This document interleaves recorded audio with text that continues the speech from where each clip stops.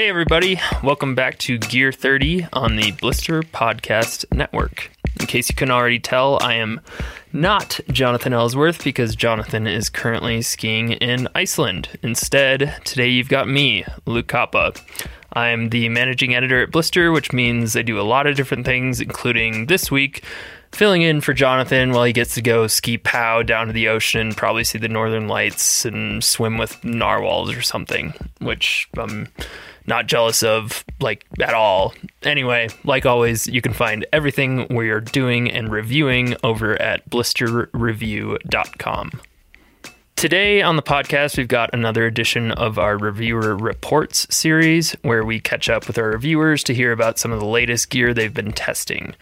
Today, we've got a wide-ranging conversation with Kristen Sinnott, Dylan Wood, Kara Williard, Drew Kelly, and myself, where we cover everything from the not-so-light setups that Drew used while he was touring for several weeks in Alaska this spring, to a whole bunch of skis and bindings that all of us have been using this spring in both the backcountry and the resort.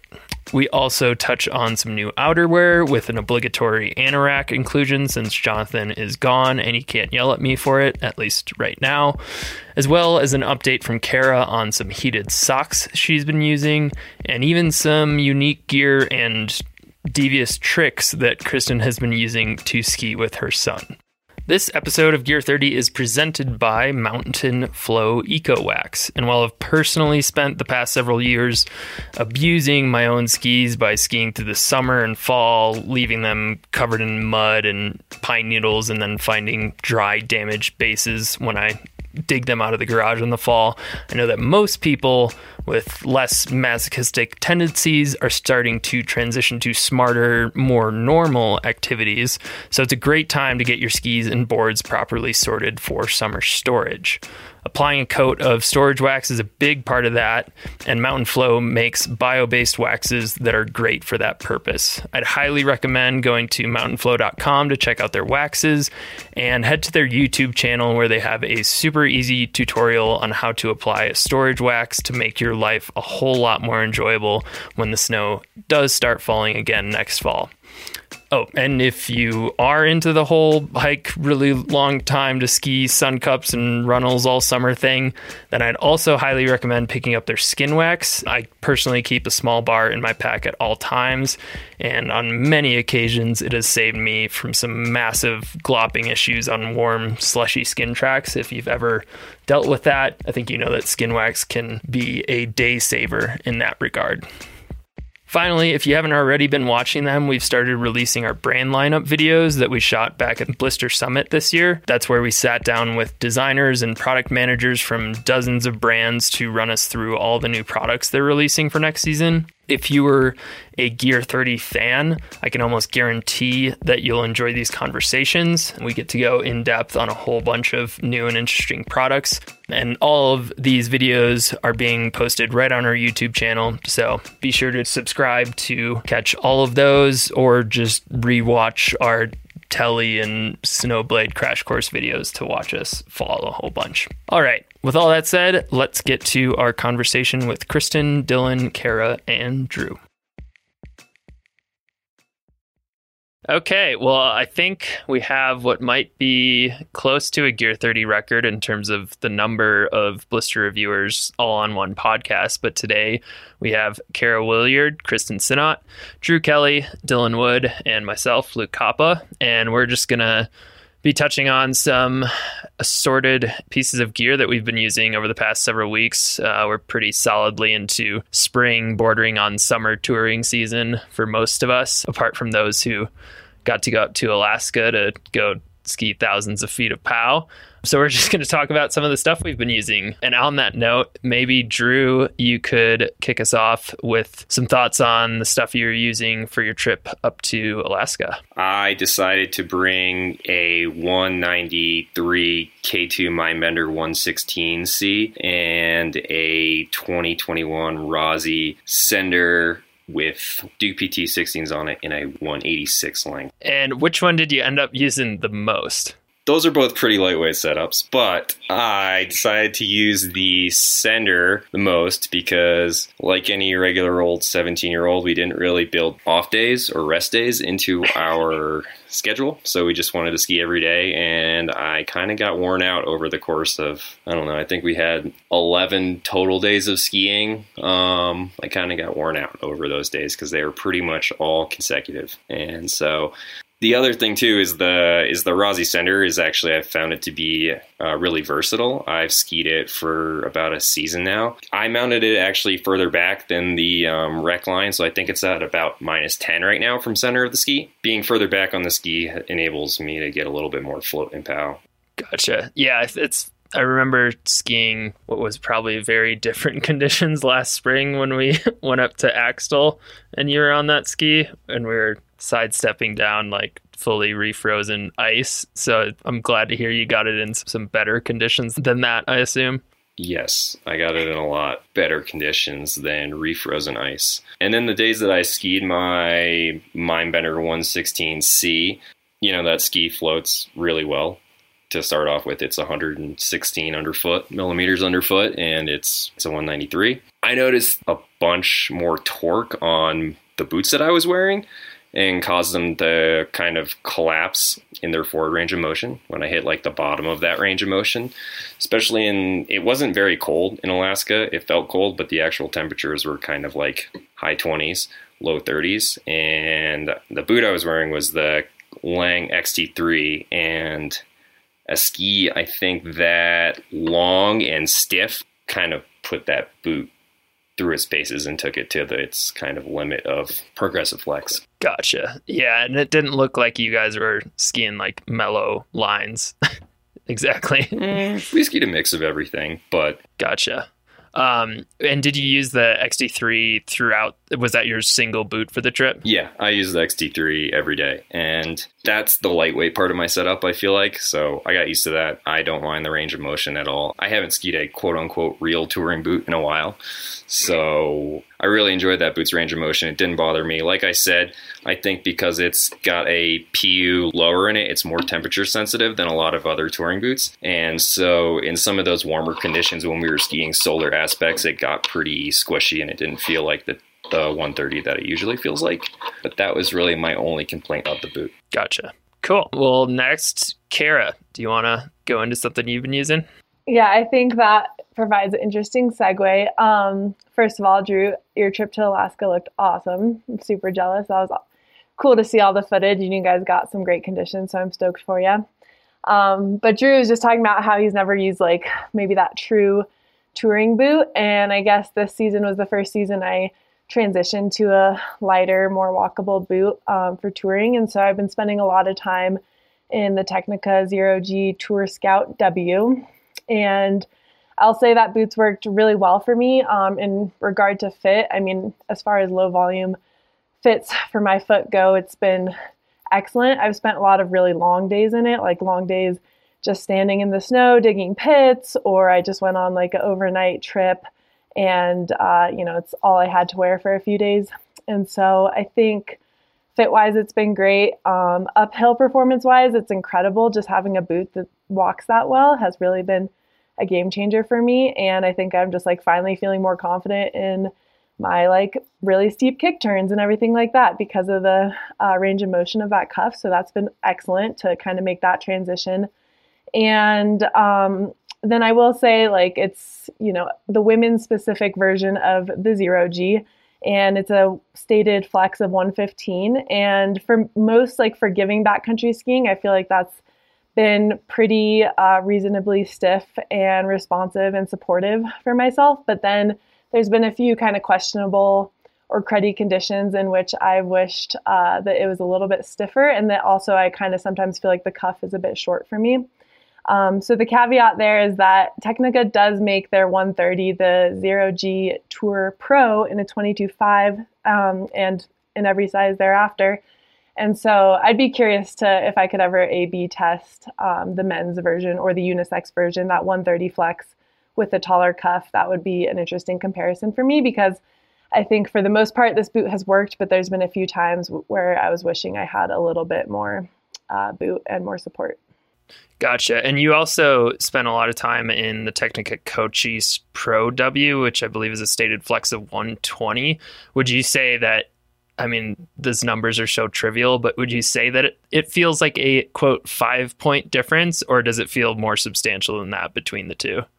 I think it's a more significant difference than a stated flex of like 5 points because, the Cochise is just like so much more robust and laterally supportive. And I just don't find myself like ever feeling like that boot's too soft, where there's been really firm days on the Zero G Tour Scout where I'm like, this boot could definitely be stiffer for my build and my height and everything. And so I wouldn't say like, that's kind of an arbitrary number, but it feels like a more significant difference than the 5 stated flex points between those two boots.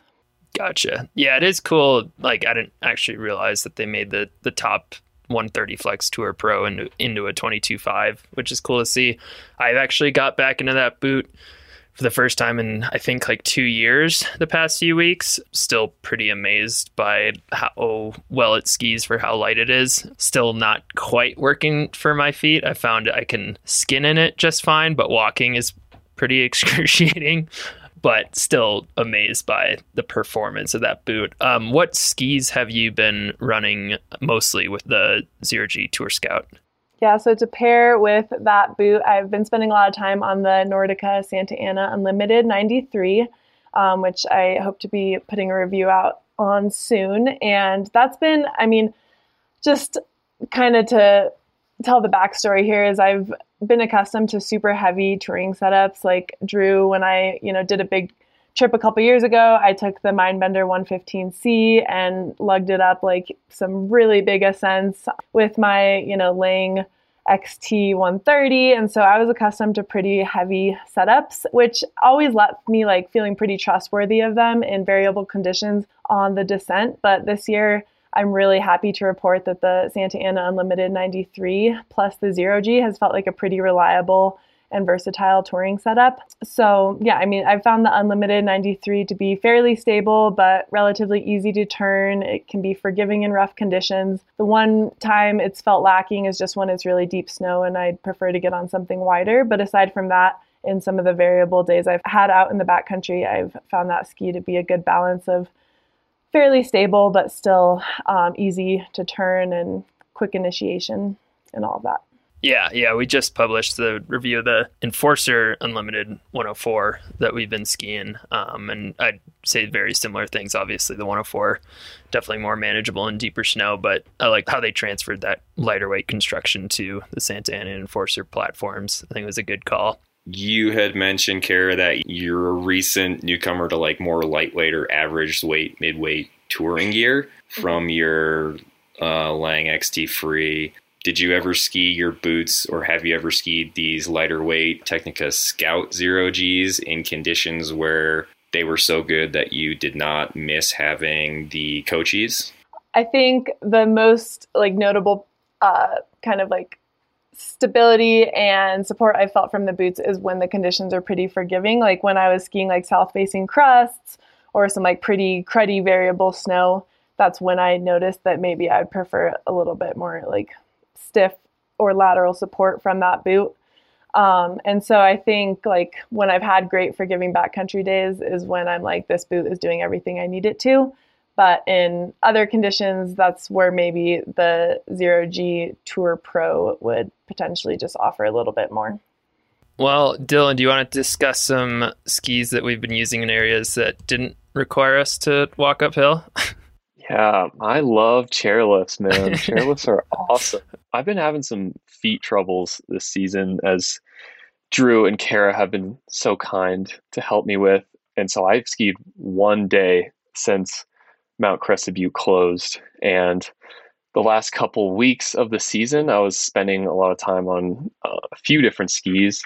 The first of which I think we touched on a couple episodes ago with Luke and Jonathan, the Faction Mana series. We have the Mana 2 and the Mana 3. They're essentially the continuation of the Candide series in Faction's line. And while we've reviewed the wider Candide skis in the past, I don't think we've ever been on the narrower Candides, at least in the past 5-ish years. And so I think what first surprised me was how stiff these skis are. They're pretty stiff for all mountain freestyle skis, both the 2 and the 3, and they're not too heavy either. They're pretty comparable, I'd say, to something like a Moment Wildcat or White Dot Altum 104. They're definitely no Sir Francis Bacon or K2 Reckoner. Definitely more aggressive all mountain freestyle skis, and they have pretty forward mount points. The Mana 3 is coming in somewhere around 2.5 from true center, and they have 3 different mount points on them. Sorry, this is getting confusing. Faction has a new school line all the way up front, a progressive line kind of right in the middle, and then a classic line in the back on both their Dancer and Mana series that we got this year. And they recommended we mount on the new school lines on the Manas. And so, yeah, we're pretty far forward, pretty centered stances on those skis.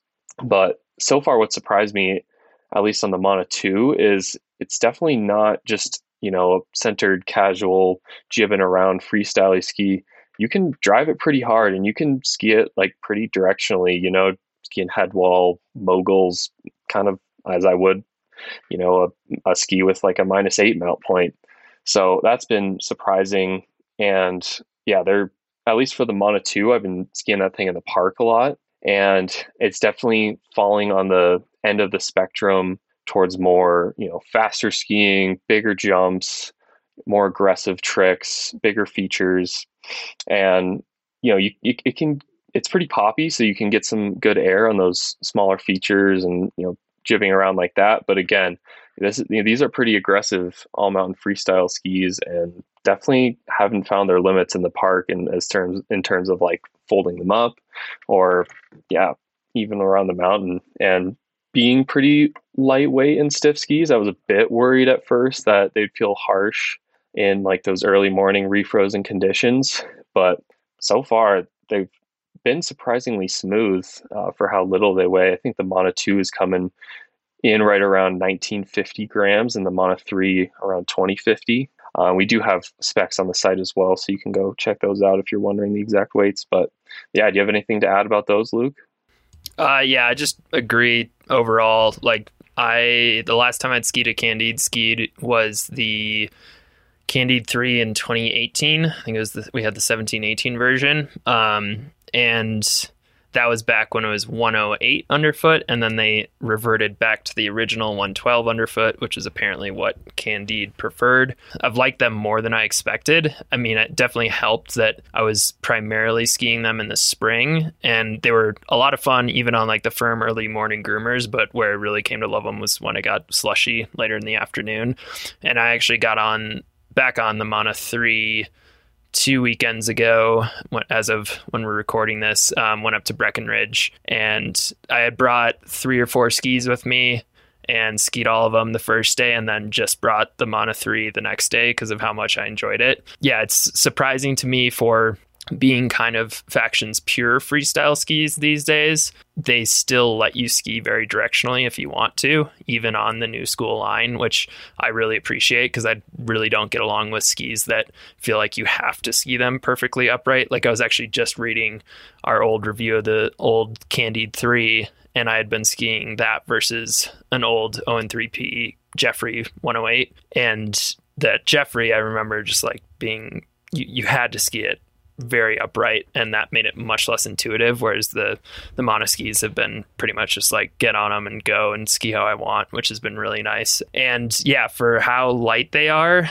relatively, I've been surprised by how much I enjoy them, even when we got out a bit early and things weren't totally thawed out yet. Still had a good time on them. And yeah, once it gets soft, it's a really fun combination of light but strong enough to push hard. And by the end of the trip at Breck, I was just like trying to convince my friends to go back to the one bump line they still had, because first of all, Breckenridge bumps make you feel like an Olympic mogul skier compared to Crested Buttes bumps, and they were perfectly soft, and there was just such a perfect flow through one of the lines. So that was a blast and made me feel much better about myself. Yeah, definitely enjoyed the Mana 2 a lot in slush.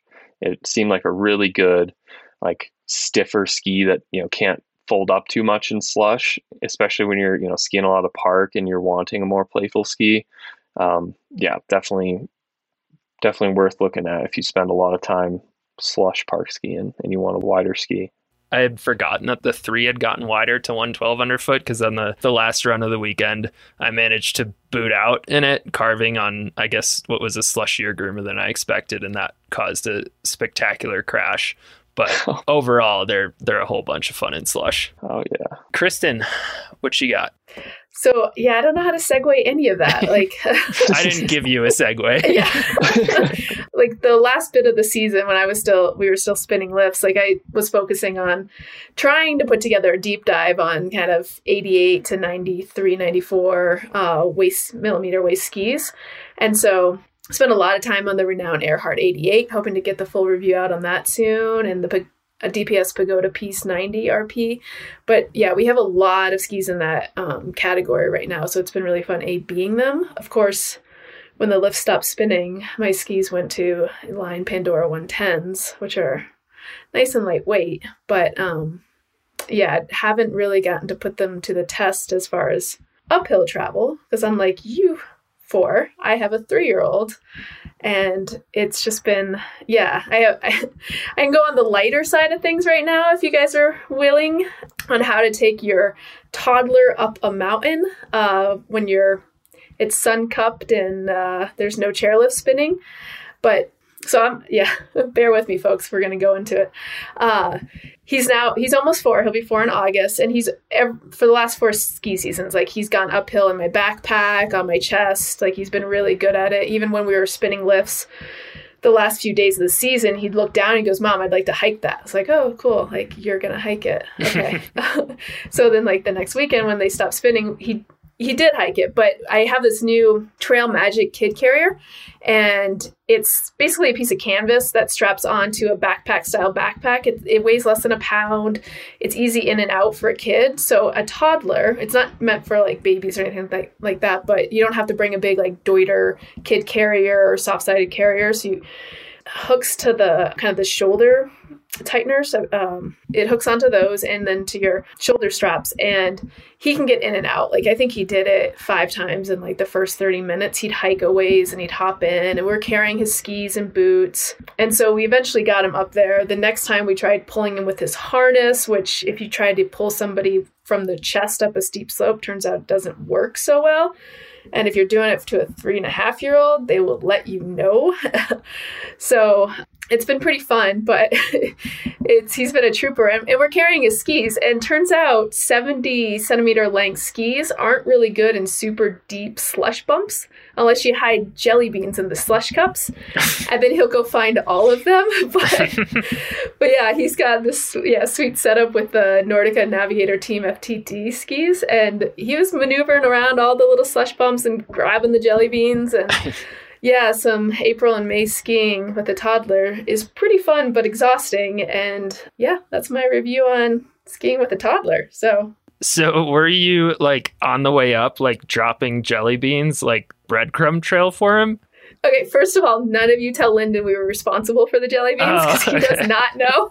Gosh. No, on the way up, he wore like his snow boots, and he'd hike for a little while with a ski pole, and he's actually gotten pretty strong, and then he'd go in the carrier, eventually put the skis on. So the way up, we did not bribe him with the Sun Cup jelly beans. And if people don't know what a Sun Cup is, it's where the snow is melting from like say a darker patch or a rock, and the snow melts faster in that area and just creates like a dimple in a golf ball, right? So, and they get pretty big in the spring, especially right now, they're really big. And so on the way down, he was tired and exhausted, and he wasn't too enthusiastic. So we decided to, like, I guess we had to go through a section of woods I was like, "I'm not carrying you through this. This looks treacherous. Like, you can go on your own skis and I'll do the harness." And getting him through that was like, Pat would go ahead of me. My husband would go ahead of me and do the Sun Cup jelly beans. And then, yeah. Gotcha. Sounds like you're raising an uphill athlete who just loves storming uphill and doesn't care too much about the down. Yeah, especially in mommy's arms. Like, towing a sled in a Trail Magic kid carrier. Like, it's gonna work out, though, if anybody wants to come over. Gotcha. His endurance food of choice for years to come. Yeah.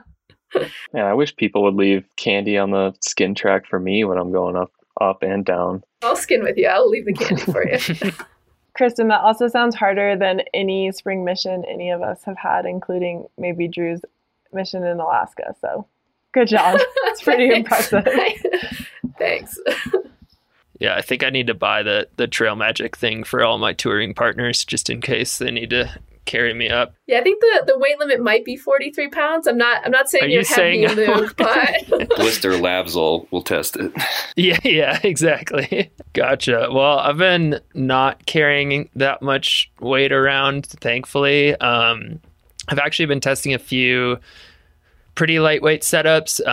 One of the standouts has been the Plume Pica binding, which I started testing late last spring and have continued using this year, now on a pair of the Blizzard Hustle 10 skis. And it's kind of in that category of like 300 to 400-ish gram bindings that aren't like super, super lightweight race bindings, but significantly lighter than something like a Dynafit Rotation or a G3 Ion or Plume's Summit binding, which we've also been skiing. But that binding's been super cool in that for being so lightweight, it is notably burly. It seems like most of their bindings are machined out of solid blocks of aluminum. It does not feel very like when you're just handling it or setting it up for a new pair of boots, it does not feel super lightweight like some of the more plasticky ones can. And so far, the ski performance has been really good. I continually realize whenever we're getting on new bindings how much I appreciate a high heel riser. I'm definitely missing that on the Pica, but pretty cool binding in that lighter weight category that I'm excited to continue to spend time on this spring and summer, especially with that Hustle 10, because that Hustle has proven to be a really fun ski. It's basically a Rustler 10 with a much lighter construction. I think our pair of the 180 centimeters, like 1,800 grams, so not super light, but has been a blast, especially when I'm just getting a quick lap at the mountain to ski down what are essentially like corn groomers these days. It's also, I've realized that I have a really fun time and just find it very enjoyable to ski switch in really lightweight pin bindings and lightweight boots, because it's like there's something wrong about it. And you're not supposed to be able to do that, but the Hustle lets me do that, and it carves really well switch. So that's been a blast. But we've also been skiing a decent amount of, there's a decent amount of products that we got on kind of late in the resort season that we didn't get to talk about. Dylan, do you want to take us into some of the K2 Mindbenders? Sure. Yeah. So we got the Mindbender 99 Ti, both in the men's and the women's. And Kara's already reviewed that. We posted about it. And we also got the 108 Ti and the 89 Ti. And I've skied both the 89 and the 99. And I skied, I think, 2 days on the 99 before the lift started, or the lift stopped spinning. And that was a really fun ski. I started out, on the line like we do with most directional skis, or most skis, period. And was skiing just all over CB, and it's pretty energetic ski, produces a lot of energy in bumps and on groomers as well. It's a really good carver. Its tip initiates carved turns pretty well. And yeah, I was enjoying my day on it, skiing with a more directional style, skiing all over the mountain. And then I moved the bindings forward 2 centimeters. And then I really started having a good time on that ski, just for my personal style. I'm sure Drew probably would move the bindings like 4 centimeters back. But I was really enjoying myself 2 centimeters forward. It felt like it was a little bit more balanced in the air, easier to wash the tails out a little bit more accepting of a centered stance. And when I was skiing it on the line, I felt like I had to, chameleon myself into a bit more of a directional style. And when I moved the bindings forward, I was really not changing much about how I skied at all on that ski, and really enjoying it. I know, Luke, you've been skiing that as well, and Jonathan's been getting some time on it too. Do you have anything to add about the 99? Yeah, I agree with everything you said. I also ended up preferring it with the bindings a little forward, and I know Jed Yeiser will get mad about that, because he's pretty adamant, with good reason, that most skis ski best on their recommended lines. Those aren't just arbitrary things, but at the same time, at the same time, I very much enjoy when a ski can also ski well at a different mount point, and I'd say that's the case for all the Mindbenders, the 89, 99, and 108, and I've enjoyed all of them a little bit forward, 1 or 2 centimeters. But yeah, I think in addition to what you said, just the versatility of that ski really stood out to me. Like once you get under 90 millimeters underfoot, a lot of the skis are kind of wider versions of narrower carving skis that feel like they just kind of want to be on piste, and they handle like pushed around snow or slush better than narrower ones, but are still pretty much carving skis. The Mindbender 89 is definitely not. Like I really enjoyed it in bumps, especially when I moved the bindings forward.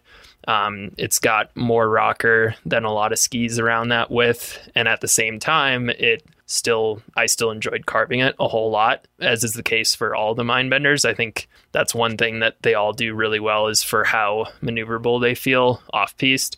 They still offer really good turn initiation and edge hold. Overall, big fan of that whole series. I think the 99 is my personal favorite, but all of them feel like very cohesive, like well executed designs, and I'm psyched on that update. The 89's definitely more piste oriented, but there's a lot of family resemblance between the two. It's kind of just like what you'd expect, I feel like, between an 89 and a 99.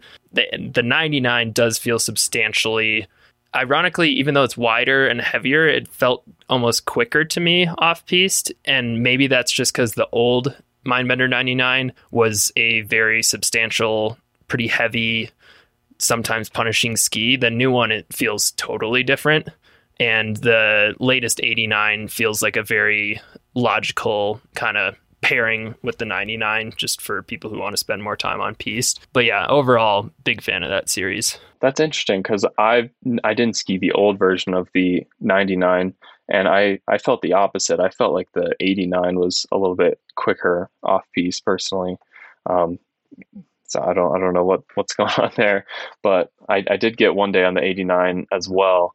It was, I think, Saturday before closing day at CB, and we had kind of a weird closing weekend where it was kind of cloudy and not super slushy. So I took the 89 out in the morning, kind of thinking like, oh, let me just carve a little bit, and I'll, go back in at like 1 o'clock and then grab a different ski for the afternoon once it softens up a little bit. And I ended up skiing the whole day on the 89 Ti and having a lot of fun. First of all, it's a really good carver, in my opinion. One of, I think, my favorite skis I've ever carved, being someone who hasn't come from a racing background and doesn't have Drew Kelly technique. It just initiates carve turns really well, can push it really hard and stays composed and really bounces you out of those turns and into the next. But what was most surprising is, getting it onto headwall, funnel, banana, all over the mountain. I was like, yeah, this thing is definitely not just a groomer ski. Like, this is an all mountain 89 millimeter wide ski for sure. And again, energetic ski, bouncing you out of turns, pretty easy to bend. Tails definitely let you know they're there, but they're not super demanding. And I know, Drew, you skied the 89 a little bit as well, correct? I have not. I've just skied the 99. Gotcha. I think Jonathan told me that he witnessed you, quote, carving the shit out of one of those skis. So it was the 99. I have the photo proof. Rob Dickinson and I did like a follow cam, like a dorky old guy follow cam day on the 99s. And yeah, that ski feels like how you're describing the 89 right now feels like the old 99 to me, and like a very planted, fun carving ski that has some versatility. The new 99 feels like it's taken the good carving qualities of the old 99 and added more all-mountain versatility to it. So I mean, you guys were talking before about how I like rearward mounted skis, but I'm really curious to push the bindings forward and ski some bumps and lay some turns over in the new 99 and see how it does at that mounting point as well. Yeah, comparing the old versus new 99, they feel like totally different skis. And while like I thought that old 99 had a very, like, it was going to make certain people really happy, I think the new 99 is going to make many more people very happy. I think it's just going to work better for a lot of people. And I'm really curious to like hear from some Blister members next season once more people start getting on it. Kara, do you have anything to add about the women's version? Yeah, I think I'll just weigh in and say, I mean, the women the women's and the men's 99 Ti is the same construction. I got to make my return to Taos Ski Valley after 4 seasons away late this spring, and that was some of my last lift service skiing for the year. And that whole weekend just exemplified like what I find to be the most notable trait from the Mindbender 99 Ti, which is just maximum versatility, because it started off just some of the cruddiest refrozen conditions, like what I imagine skiing almost like ice fall would feel like on some of the steeps, because it had gotten so severely warm and then froze up, and it was borderline like unedgeable snow, kind of scary. But this ski offered a really planted feel that also was very easy to initiate, like very easy and lively to make really quick turns on. And so in that way, it was very confidence inspiring on what was very terrible skiing. And then that evolved into like some of the best slush skiing I've had all season, just like lapping Kachina Peak again and again, and just skiing like some pretty open lines, bigger turns, like much faster pace than I had been skiing the days previous when it was really scary. And I was just impressed by how much that ski could do. You know, it feels smooth, stable, it's super intuitive, and overall just like a playful, lively ski that's still quite damp. And so, I mean, I would go as far as to say is like one of the favorite skis I was on this entire season. And I spoke a lot to that in the review, but it's definitely a pretty impressive ski, and I think a lot of people will enjoy it. I wanted to touch on, I don't know which episode it was, but sometime when I talked to Jonathan, I had talked about my experiences so far in the ZipFit GFT liner, their touring liner, and had alluded to the fact that I wanted to try it in Salomon's new very lightweight touring boot, the S-Lab Mountain Summit. He thought I was insane. I think the day afterwards, I got a text from him with a screenshot from Cody Townsend saying he has put ZipFits in his Mountain Summit boots, which made me feel good anytime Jonathan is wrong. But honestly, the thing that stood out most with that combo is that it felt like it was telling me not to do it when I was trying to get my foot in and out. Like one of the most challenging experiences ever with a boot in terms of getting it in and out. ZipFits, yeah, I don't know if I would have been able to get it out if Drew wasn't there when I was taking off the boots. So I don't think I'll be doing that a whole lot again. I feel like some modifications could make that easier, but I mean, that combo skis ludicrously well for how light that shell is. It significantly offers much better suspension and a much more precise fit than I can get with the stock liner. Personally, I don't feel like it's like, in terms of outright stiffness, I don't feel like it stiffens it up that much, but I'm still really impressed by the overall stiffness of that Mountain Summit boot and how progressive it actually is for being so light, which I feel like is rare. But I don't think I'll be pairing it up super often. It does, like, I think that category of boots is where I notice the most that ZipFit GFT is not a super malleable, lightweight liner. Like, it definitely hampers the usable range of motion on that boot. It still tours significantly better than when I have the ZipFit GFT in a Zero G or a Cochise, which I've also been skiing it in. But I feel like not too many people are going to be going the same route and putting that GFT in a 1,200 gram or less boot.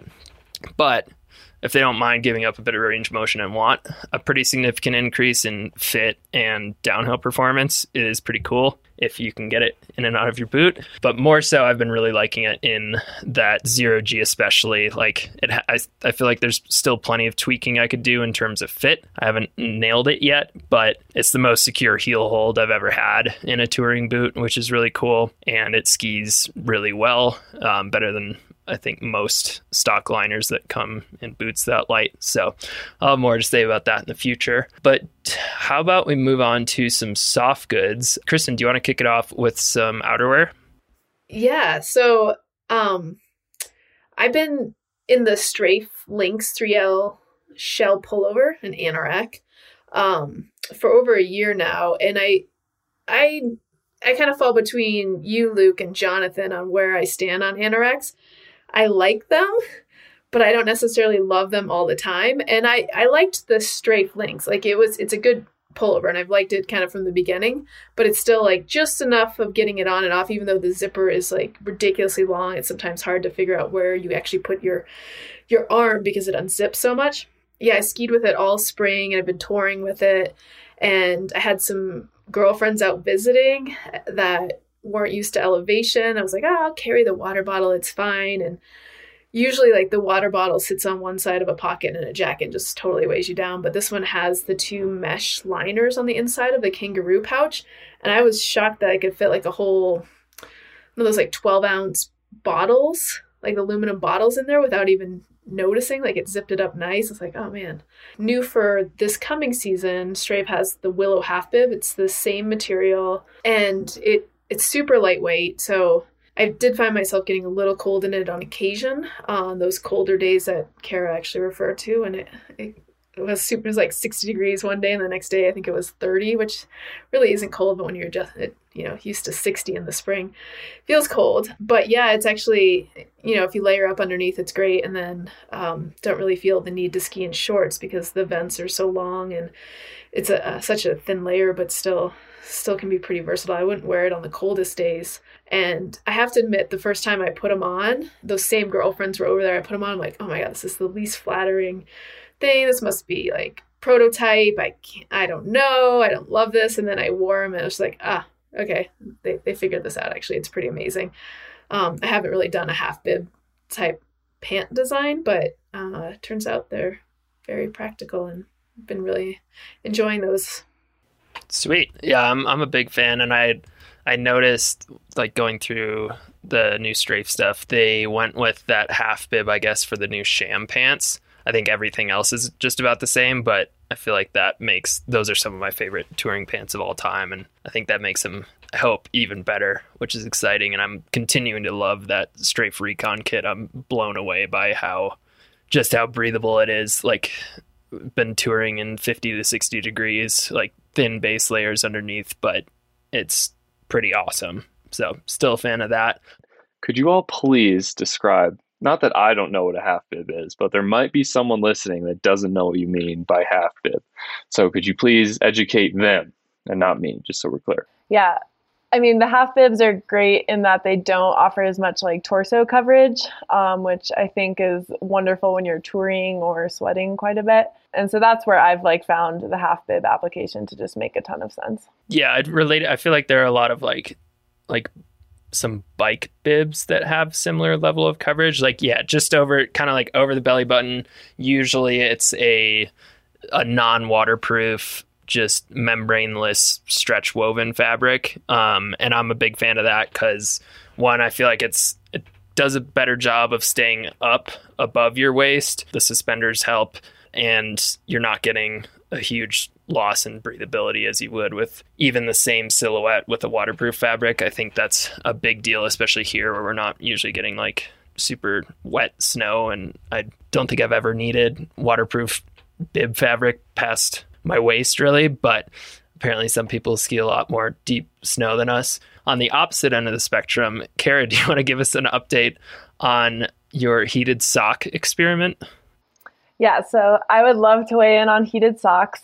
For those of you that tuned into Gear 30 a couple weeks ago, there was Drew and Rachel Harding from the Spokane Alpine House. So that episode, Drew was talking about heated socks, which I actually had my first experience with this season.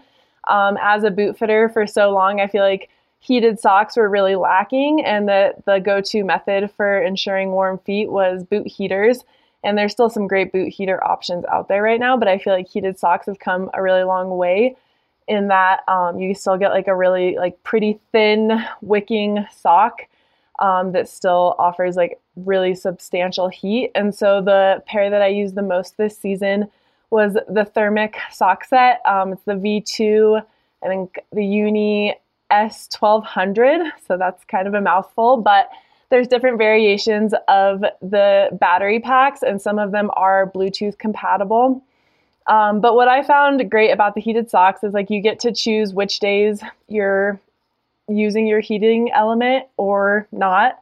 Whereas like with boot heaters, there's just like a lot less versatility. Like you kind of always have them installed on your insole and the cable's kind of always in your boot. Which didn't work well for me as someone who's like always testing different boots, and I have several insoles and things like that. And so I think just having like the option of when I want to utilize a heated sock or not. It's just a really easy, simple system. It doesn't require any installation, which is great. And I was just really impressed with this particular pair for its actual heat output. Like when I have it cranked, it's actually like hotter than I would ever want my foot to be. But then on like really severely cold days, like that really intense cold front we had in early January, I know it saved my feet on several occasions. And I tend to run pretty cold, and I've actually had like a few borderline scary instances with cold feet. And so I think heated socks are a great way to go, and they're easy to wash, and they're easy, just a really easy, intuitive system to set up for anyone. And so I just wanted to kind of second what Drew was saying as far as the heated socks go. And so I've become a big proponent of them this season. And the reason it kind of resurfaced is that when I went on a ski camping trip a couple weeks ago, I knew I was going to be pretty worried about my feet, especially overnight. And so, yes, they added a bit of weight to my pack, but like that night I got to have warm feet in my sleeping bag the entire night. And then I got to like shove them into my liners in the morning to warm up my boots that were otherwise very cold from the night before. So I think there's just a lot of versatility there. And I'm kind of really into heated socks right now. I have a question on that because I have a pair and I'm terrible at, I guess trying to wrangle a kid to go skiing, I always forget to charge them. So I've worn them a few times when they weren't charged and not quite as comfortable as my normal ski socks. But did you actually tour in them, or did you just take them for the overnight? Because that's pretty genius. Well, I have yet to tour in them because my feet don't really get that cold when I'm going uphill. And so they were great for cold resort days. And then for the overnight, they were just kind of essential because of the long, cold night. Camping in the snow, I just found that to be like the solution that made the most sense. How much heavier than your normal socks would you say they are? I should probably know like offhand the weight, but with the battery pack, the sock itself is like pretty low volume, quite thin, which I have to wear thin socks. There's really no other option. And then just with the battery pack that like snaps into the cuff, the battery is really the only thing that's adding weight, but it's not too substantial. You tested a bunch this winter, right? So we'll have a roundup coming out. Yes, I tested several, and so did Sasha, who also has troublesome cold feet. And so I think between the two of us, we're going to have a good bit to say about different systems, but that like at the end of it all, even though I'm really efficient at installing boot heaters and I've done it a lot, I just found the heated socks to be really like comprehensive and easy. Yeah, and I would never have even thought of just using them for winter camping. That sounds really nice because that's one of my least favorite parts of winter camping and camping in general is cold feet and especially cold boots in the morning. Yeah. Not to hate on Molly, but did anyone see Molly Armanino's toe incident? Yeah, I heard about that. Yeah. Yeah. Molly Armanino on Instagram, and she'll post a toe pic one day. It'll make you'll have some heated socks in your cart within about 30 minutes of you in that photo. Sorry, Molly. But yeah, the point is that it is a safety thing too. So, I mean, if you suffer from cold feet, it's not a bad idea to make that investment. Yeah, cold feet can not only ruin a night, but an entire season if it goes really, really poorly. Yeah, funny we're talking about this on May 13th, like just in time. Yeah, get your heated socks for the spring corn. I think there's sales. Cool. Well, actually, on that note, a lot of us are searching for spring corn right now and or transitioning into more traditional summer activities. Drew, anything that's been standing out for either of those? Well, I'm always hunting for a good pair of lightweight gloves for spring skiing and also summer and fall running at higher elevations, climbing, something with good dexterity. That lasts a long time. I feel like I always struggle to find a glove that's going to last more than a season. Most of them after like a month and a half, I find are kind of getting torn up. And so my friend set me up with this Camp G-Comp warm glove. It's a lightweight, stretchy glove that has a Primaloft hood that you can pull over it. And so far they've been really nice and precisely fitting, so you still have a lot of dexterity, so you don't have to pull them off to transition. Skiing, they've got a tight fit, and they have these minimalist wrist leashes, which I love. You don't have to micromanage pulling off your glove and figuring out where it's blown off to. And it's got a nice nose wipe on it, this terry cloth on the back, sewn wipe, so you can wipe your nose, because my nose is always running in the spring. And I've worn them for like 60 days, and they don't have any signs of wear on them. So, Is it a leather palm? It is. It has like these tacky, plasticky overlays on the palm, so there's really good grip as well. Gotcha. Yeah, I feel like that's the issue I run into all the time with lightweight gloves. I've actually my spring glove, which I lost one of them at Breckenridge, which is a bummer, but it isn't a huge bummer because they're $18. And apparently Hestra has I guess it's still technically Hestra, but it's Hestra Job. It's like their Kinko. And the local gas station at Crested Butte put them up like next to the counter, like at the beginning of this winter season. I was really confused and intrigued. And I think it was like the second last week of the Lift Access season, decided to pick up a pair for less than $20. It's still full leather palm. I'm sure it's not nearly as high quality leather as their $150 gloves, but they're like super nice for spring skiing, very minimally insulated. Definitely not the most dexterous. There's a very simple pattern, but I'm now curious to look into the non-insulated ones as potential bike gloves, because I'm definitely a sucker for any sort of like non-insulated but still full leather palm gloves, because I feel like those end up lasting so much longer than anything else I use. Thank you all for sharing your experiences on a very wide range of gear, and I'm sure we'll all be talking again quite soon. Thanks, everyone. Thanks, y'all. Yeah, thanks. See ya. Well, that brings us to the end of this edition of Gear 30. I want to say thanks to Kristen, Dylan, Kara, and Drew for the conversation. And as I'm recording this outro, I realized I totally forgot to ask all of them the what we're celebrating question. So you know what? Why don't you tell us what you are celebrating this week? Leave a comment on the post for this episode on our site or on our social posts about it. I'd be really curious to hear. On my end, I'm celebrating the fact that we're in that time of year when I'm pretty torn each weekend in terms of what I should do, and I mean that in a good way. This week I got to go fishing, biking, skiing, and camping, and they all felt relatively reasonable, maybe less so on the ski side.